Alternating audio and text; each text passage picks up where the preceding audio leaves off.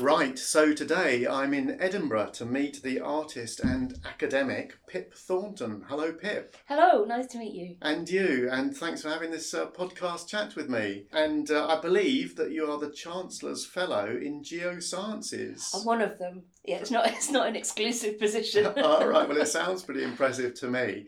Would you just like to say a little bit about what you do in that role and how you came to get there, maybe?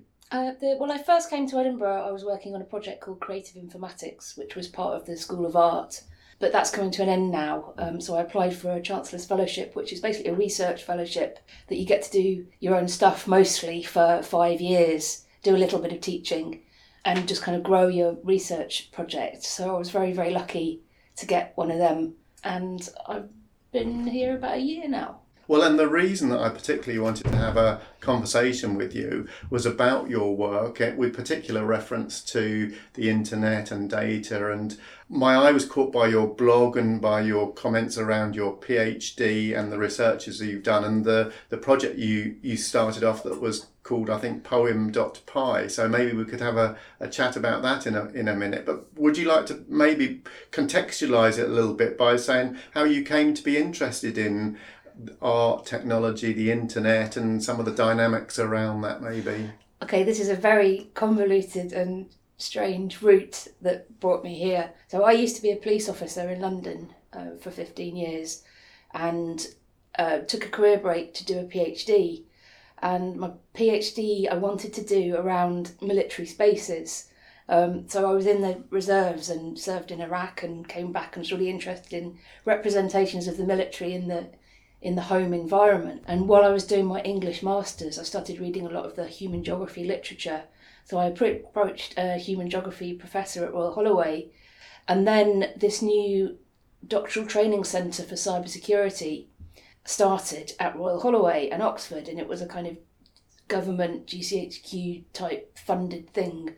So we had this big discussion. He thought maybe if I kind of mould my proposal about military spaces and think about digital military spaces or kind of cyber soldier spaces, this kind of thing. So I did, and I got the PhD. So I was supervised by Pete Adey in the geography department, but funded by the cybersecurity department. So technically, I've got a PhD in cybersecurity and geopolitics. Wow! So I started off a PhD doing a military geographies PhD, basically, that had links to cyber. And I was at a briefing at RUSI, which is the Royal United Services Institute in London, and it was about how military operations can be put at risk by people putting stuff on social media. They were talking about how the families and the friends of military personnel might leak information accidentally by saying, Peter's in, he's off to Afghanistan tomorrow, this kind of thing. But they were taught, it was in RUSI, and it's a very kind of fusty old building, the library, and it's all very, masculine and crusty. And they weren't saying friends and family, they were using the phrase wives and girlfriends when they were talking about these problematic people who are leaking this information and, causing massive national security risks. On another level, they weren't even talking about the fact that the soldiers had given the information in the first place, but anyway, not even thinking about that. What caught my attention is this wives and girlfriends thing, because of the WAGs baggage and the footballers' wives, and because it was misgendering. There's more and more women in the armed forces now. People don't necessarily have binary relationships. This kind of thing. It was really problematic, and it really annoyed me. Also, having been a soldier myself and having served. I was really annoyed by it, and I didn't have much confidence back in those days. So I wasn't the kind of person that would put my hand up and demand to know why they were using the phrase. I just kind of sat and fumed at the back of this library. But afterwards I thought I'll look it up, and they ran a blog at Royal Holloway, and my supervisor said, well, if it annoys you, research it, write about it, do a blog about it. So I thought, all right, I will. So I went to Google and I typed wives and girlfriends sexist into Google and just hit send. And the results came back, and I screenshotted it and I used it in all my talks, the results, because it was 2014. And basically Google changed the word sexist to sexiest. So, so the results that came were kind of, the hottest, sexiest footballers' wives. And it didn't say, did you mean sexiest? It just automatically changed it. And I was like, how can this happen? And I was absolutely outraged. Double down on it. Absolutely outraged by how this could happen. And I started thinking, well, if that happens, what other words or context or whatever get changed or corrected, supposedly, or, how does this work? What huge, because Google's so influential, like what massive impact that has, that changing of word or context. So I got a bit obsessed with this idea, and I did loads of reading, and came across this idea of linguistic capitalism. The idea of linguistic capitalism as relates to Google came from an article by a scholar called Frederick Kaplan. Specifically, he pointed out how each word that you put in the search engine is monetized, and how it is like a stock market and it goes up and down because advertisers are bidding on these words to try and win them, to win your attention. And I was just absolutely fascinated by the fact that Google has earned its money and its influence through selling something it doesn't own. But what I suppose fascinated me more is that my academic background was in English, so it's words and language is something that I've always really cared about. But the idea that the word that you put in the search engine might not be the word that comes out of it, if that makes any sense, I thought this is just fascinating, and I just wanted to know more and more about it. And we had this open day, and we were told we had to make a poster. So I had the idea of using the words to show what was happening to them. So I thought, well, I wondered what would happen if I put a poem through the Google Keyword Planner, which gives these estimated bid prices. So if you're an advertiser, you can go on the Keyword Planner and it'll show you roughly what price to bid at that day, at that geographical place. So each of the words that you use for a search topic is valuable from an advertising point of view, because that means that somebody might want to sell their website or put it at the top of the search list accordingly. And the more valuable the word because of its value in terms of selling goods and commodities, the more people will bid for it. Yes. So I didn't know what poem to put on this poster. Going back to this is a good way to explain it. What poem to put on a poster that people would look at. And I started off with one of my own favourite poems that no one knew. And my cybersecurity supervisor suggested using something really obvious, like I wandered lonely as a cloud. So I did, and I put that through, and the word cloud had loads of value. And I was like, this is really, why is this? Why is the word cloud? Yeah. So valuable. And of course it's because of cloud computing. That the context, so even if you go to Google and you type in cloud thinking of Wordsworth's cloud, the results, like even the organic results, come back as related to cloud computing. So there's some kind of value been put on them. It's taken away your control of the context. It's like an intentional fallacy of what comes out of the search engine. And I wandered lonely as a cloud. That Daffodil's poem has the words host and crowd in as well, which are always really high in value because of web hosting, crowdfunding, this type of thing. So it's not a database, but the whole kind of ecosystem is kind of tainted by these logics, and it's not just Google providing the world's information, like whatever its slogan was. It's kind of filtered through this kind of lens of ulterior motives or different agendas. Yes, and which is really dangerous when you think about how much we rely on what comes out of Google. So this is what really fascinates me, is this idea that or trying to expose the workings of the online ecosystem environment and how we use it and how it's shaping us as much as we think that we're kind of the active component in it, but there's all this other side that's underneath it, which is flipping things around and distorting it. And your idea to then take a simple poem that everybody knows, I wandered lonely as a cloud, and then monetize it, and then it comes out as a receipt slip at the end of it. Yes, so to start with, I thought, how am I going to show, this poem as a monetized poem? And I thought, well, the most obvious thing is as a receipt, kind of this ultimate representation of capital exchange sort of thing. So I initially mocked up a Excel spreadsheet and looked at a normal receipt and just made it up myself and stuck it on that poster. And all the funders, they came to that open day and looked at the poster. They were like, "Oh my God!" It went down really, really well. It was really exciting because prior to that, people had been, what's Pip doing? She's like faffing around on Google all day talking about poetry. I know the feeling. And they were like, "What's this got to do with information security and cybersecurity?" And I was like, well, if the words that we're getting our information from, that make up our information, are tainted in some way, then how can you even communicate securely over the internet? So I'm like, this is absolute nuts and bolts of it. It's not cryptographic keys, but it is, it's that important. So after I did the poster, I thought, what if I could actually print out a receipt? And this was just complete trial and error, because I just didn't know what I was doing really. But I had a couple of people at Royal Holloway who very kindly sort of lent basic coding skills and tech skills and things. But eventually got to the stage where, I was printing them out as receipts. Oh, right. So you just given me a copy of Daffodils by William Wordsworth, Sale, and you've itemised each word in the poem, and it comes to a grand total of £29.63. Bargain. Yep. And as you say, the words themselves are very different in value. I'm trying to see which are the high value ones. Cloud, as you say, £5.67. So if somebody clicks through on an advert with Cloud, you have to pay £5.67. Yeah. Well, what if that's the winning bid? It's actually, I think it's a cent below the winning bid, whatever the auction strategy is. But that's that's an awful lot, isn't it? Just to get somebody piped. But through how big is Google? Like this is why. Yeah.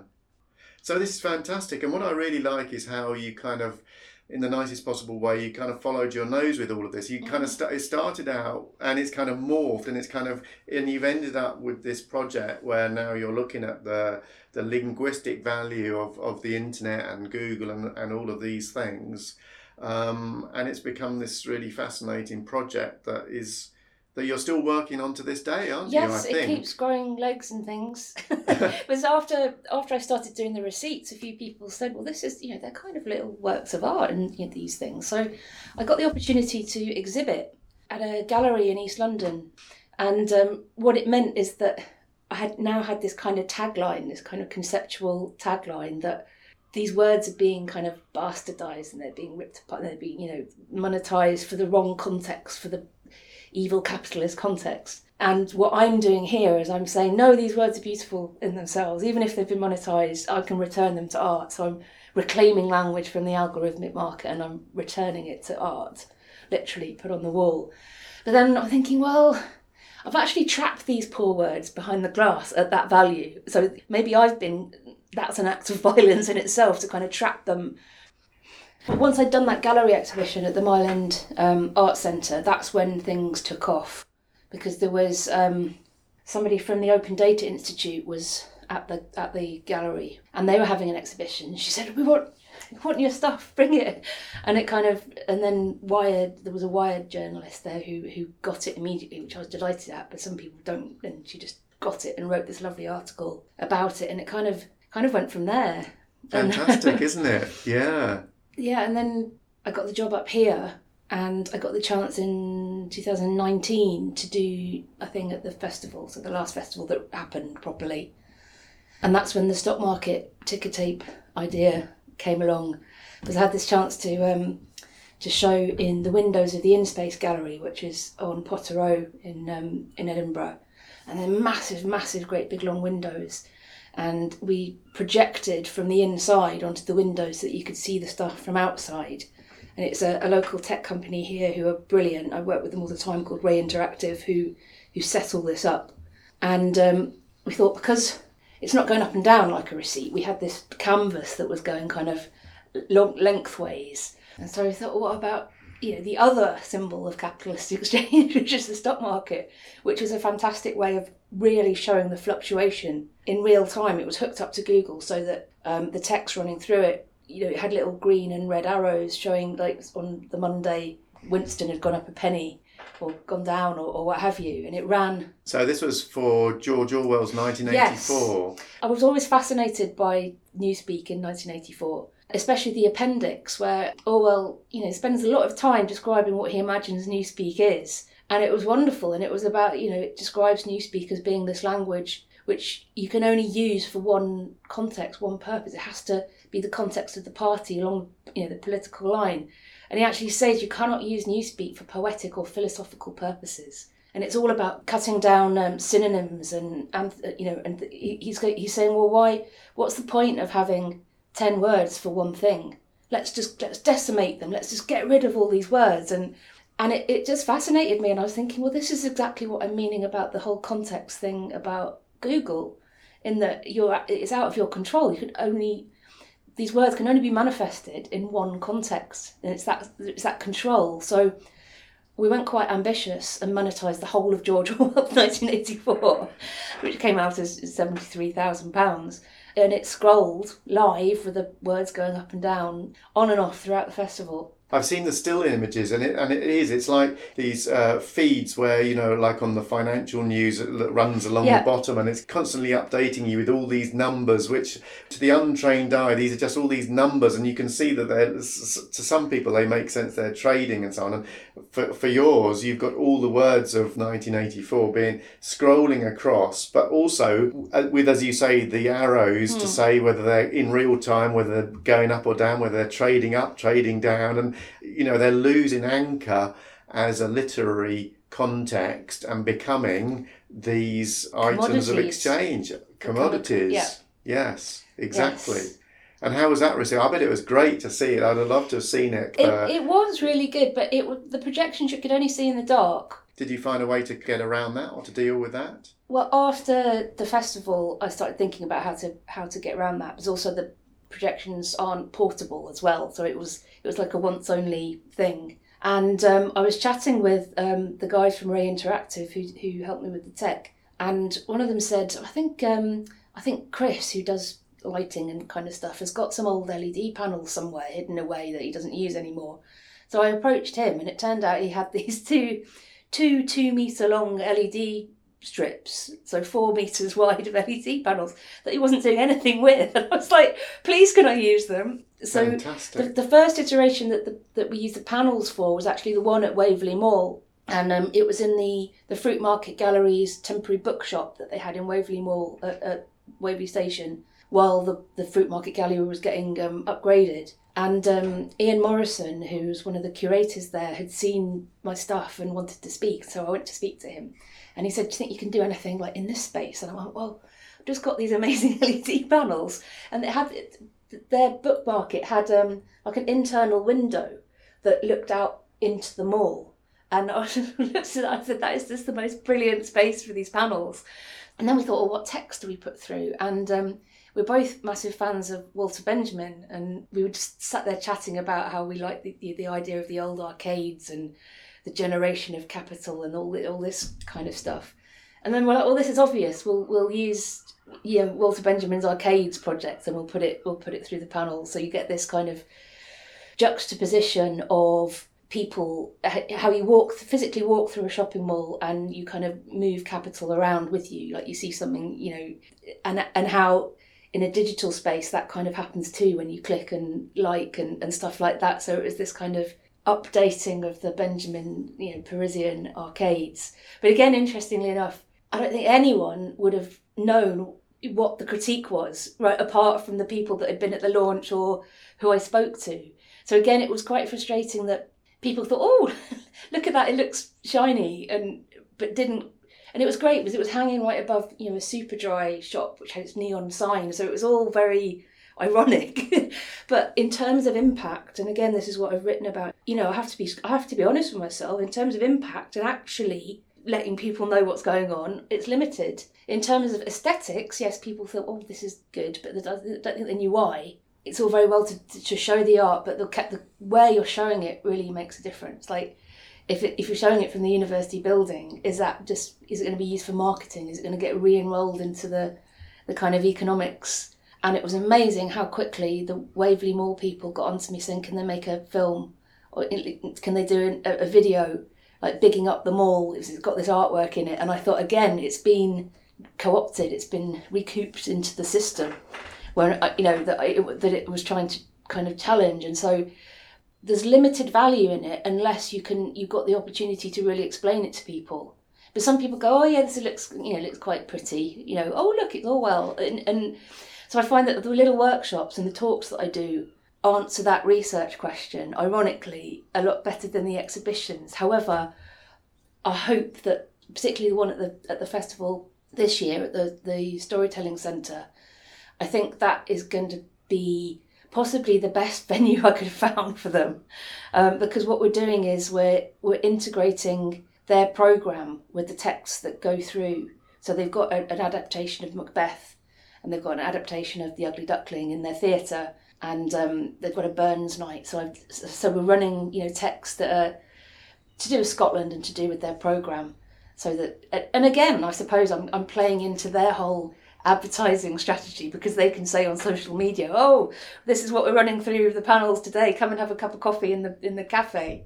But it seems somehow more wholesome being at a storytelling centre, if that makes sense. I don't feel quite so compromised by it. I'm delighted in the way in which this kind of kernel of this idea has just grown and just developed a momentum of its own, but also the way you're continuing to develop it and to move it forward and to explore some of these ideas about how it works and why it works and where it works best, and sometimes even why it doesn't work, or you feel maybe it's not making the point. And well, maybe we can pursue some of these ideas after a cup of tea.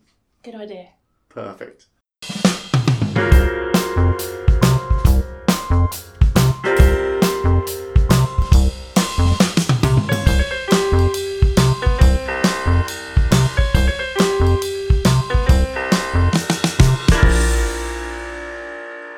Right, so we are back after cup of tea for me and cappuccino for you? Flat white. Flat white with Peruvian coffee beans. Very good, thank you. And I paid for them, so thank you.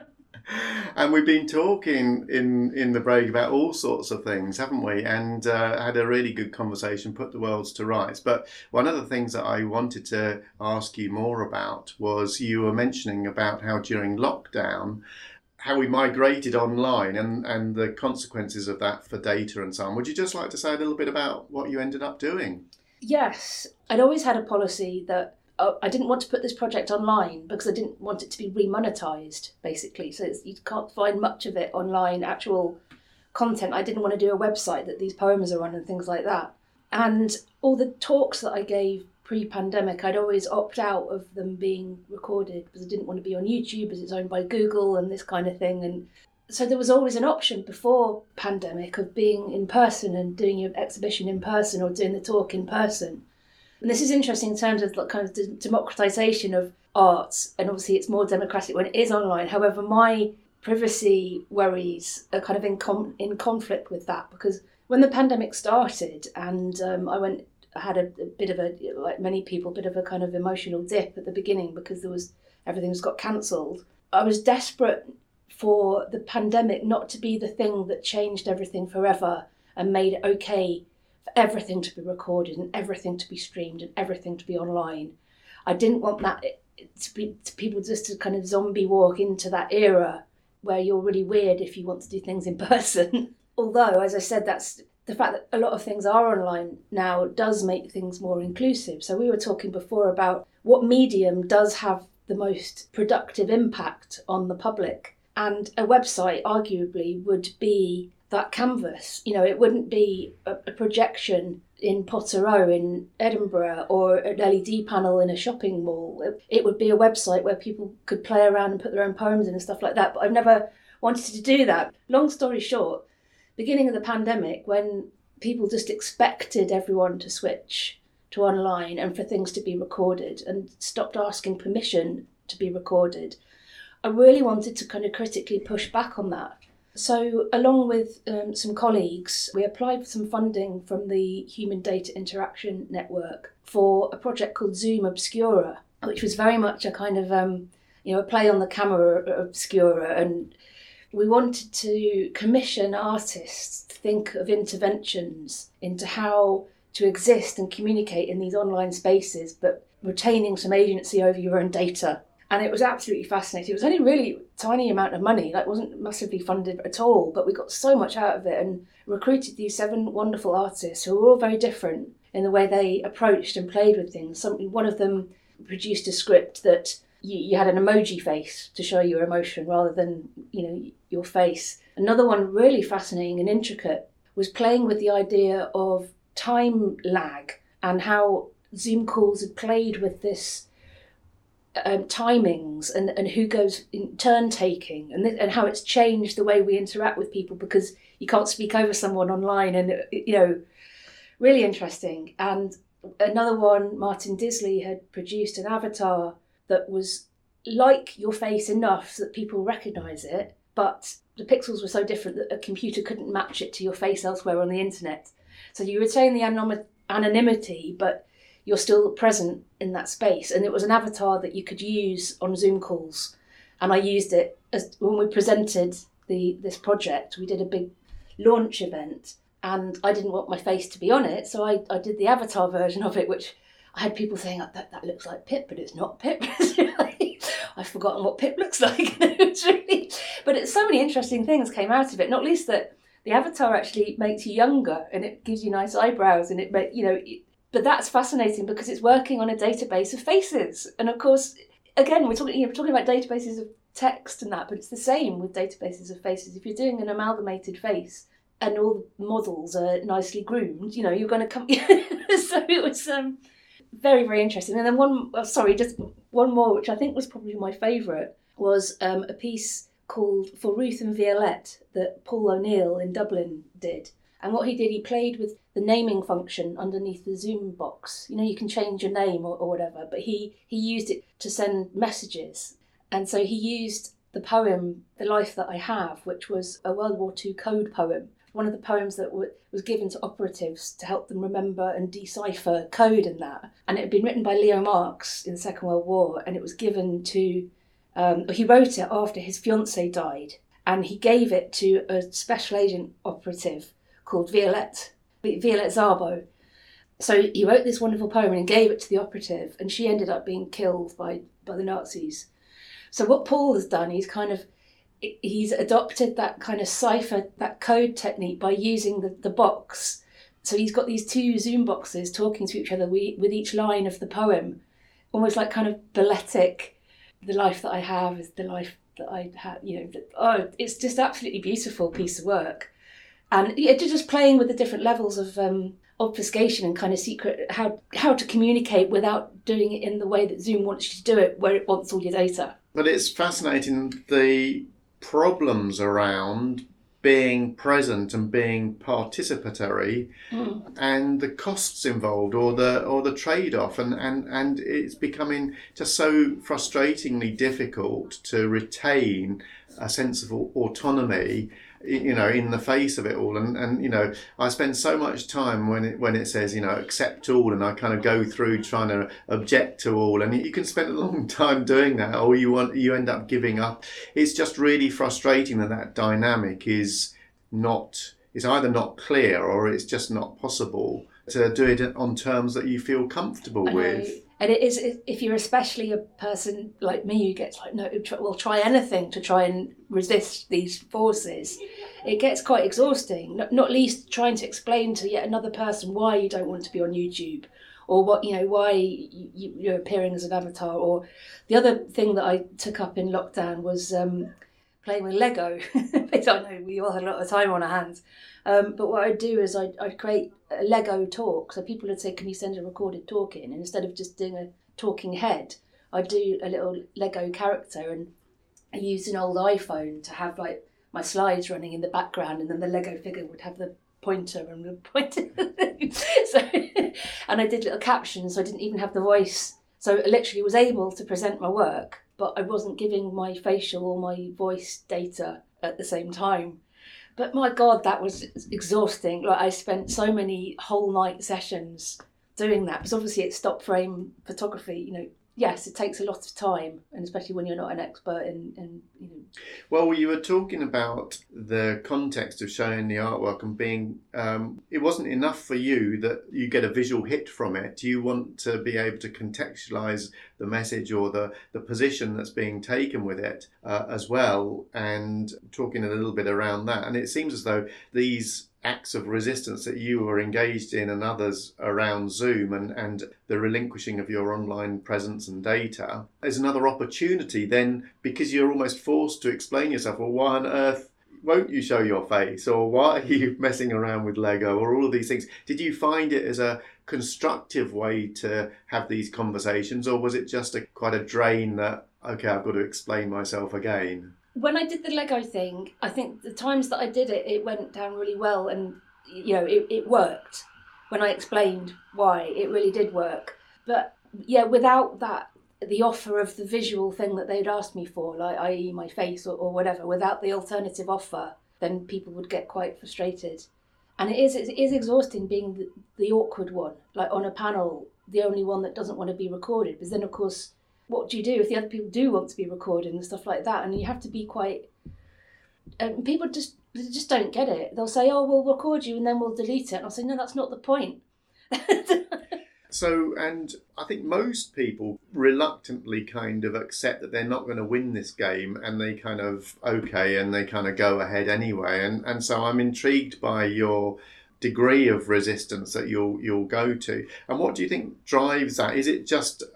I'm going to say, is it just a matter of principle? I don't mean it like that. I mean, what would you say is the key reason why you're so insistent on the position that you're taking? I think it's stubbornness, to be honest. I think it's also a little bit of a throwback to when I was in the police, and I had that insight into how powerless people are in the face of, you know, structural authority, and how at the end of my time in the police, I started to realise just how bad things were.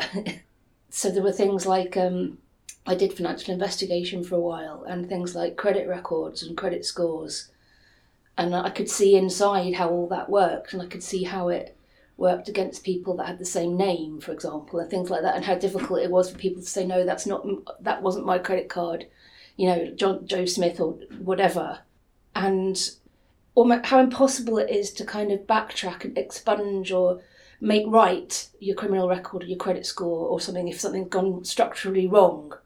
And I could really see that. So I think it's partly that, the kind of, I want to retain the power over what I give, I suppose, to put it quite, yeah. Yeah. And it's always that, I mean, it's that awful feeling when you feel powerless, when you're trying to get through to an energy company or any government department or tax, and you can't you know what I mean? And I've been on the side where I'm the person that would be answering the phone, or, you know, perhaps had the power, and so I've been on both sides, and I don't want to succumb and be the person that just rolls over, and it's going to make things difficult. Stay with the trouble is what people say. No, well, that's good, and it's necessary work, as it were, or necessary resistance. And I'm aware that there are conversations around trying to reform, as it were, the internet, or to try and redress that balance. Are you involved in any of that, or are you optimistic for the direction of travel and how these things might play out in the future? I'm not optimistic at all. The things, I don't have any answers apart from making people more aware, I suppose, is what all this is about. I'm not going to go to Google and say, stop monetising the search engine, because that's how they operate. It's these structural systems of digital capitalism that are propping up communication, information, media, and without getting too sort of politically polemic about it, unless that is addressed, unless the monetisation of data itself is addressed, whether it's linguistic or audio or biometric or what have you, until that stops being valuable, we will always have these problems. So no, I'm not optimistic. I suppose what I do and why I'm so stubborn about it is that I just want more and more people to just be more aware. I'm not saying don't click on adverts. I'm not saying don't, do whatever. It's just that if you've seen this and you realise what happens when you put a word into the internet, with that knowledge, you're going to interpret the results with a bit more of a pinch of salt than you would have before. So that's all I can do, really. I mean, what you are doing is fantastic in terms of making people aware, as you say, and these own little acts of resistance are having these conversations, raising the awareness and getting people talking about it. So I think what you're doing is fantastic, and thank you. Thank you so much for sharing it with me and telling me all about what you've been up to. No, it's been a pleasure. Thanks very much. No problem.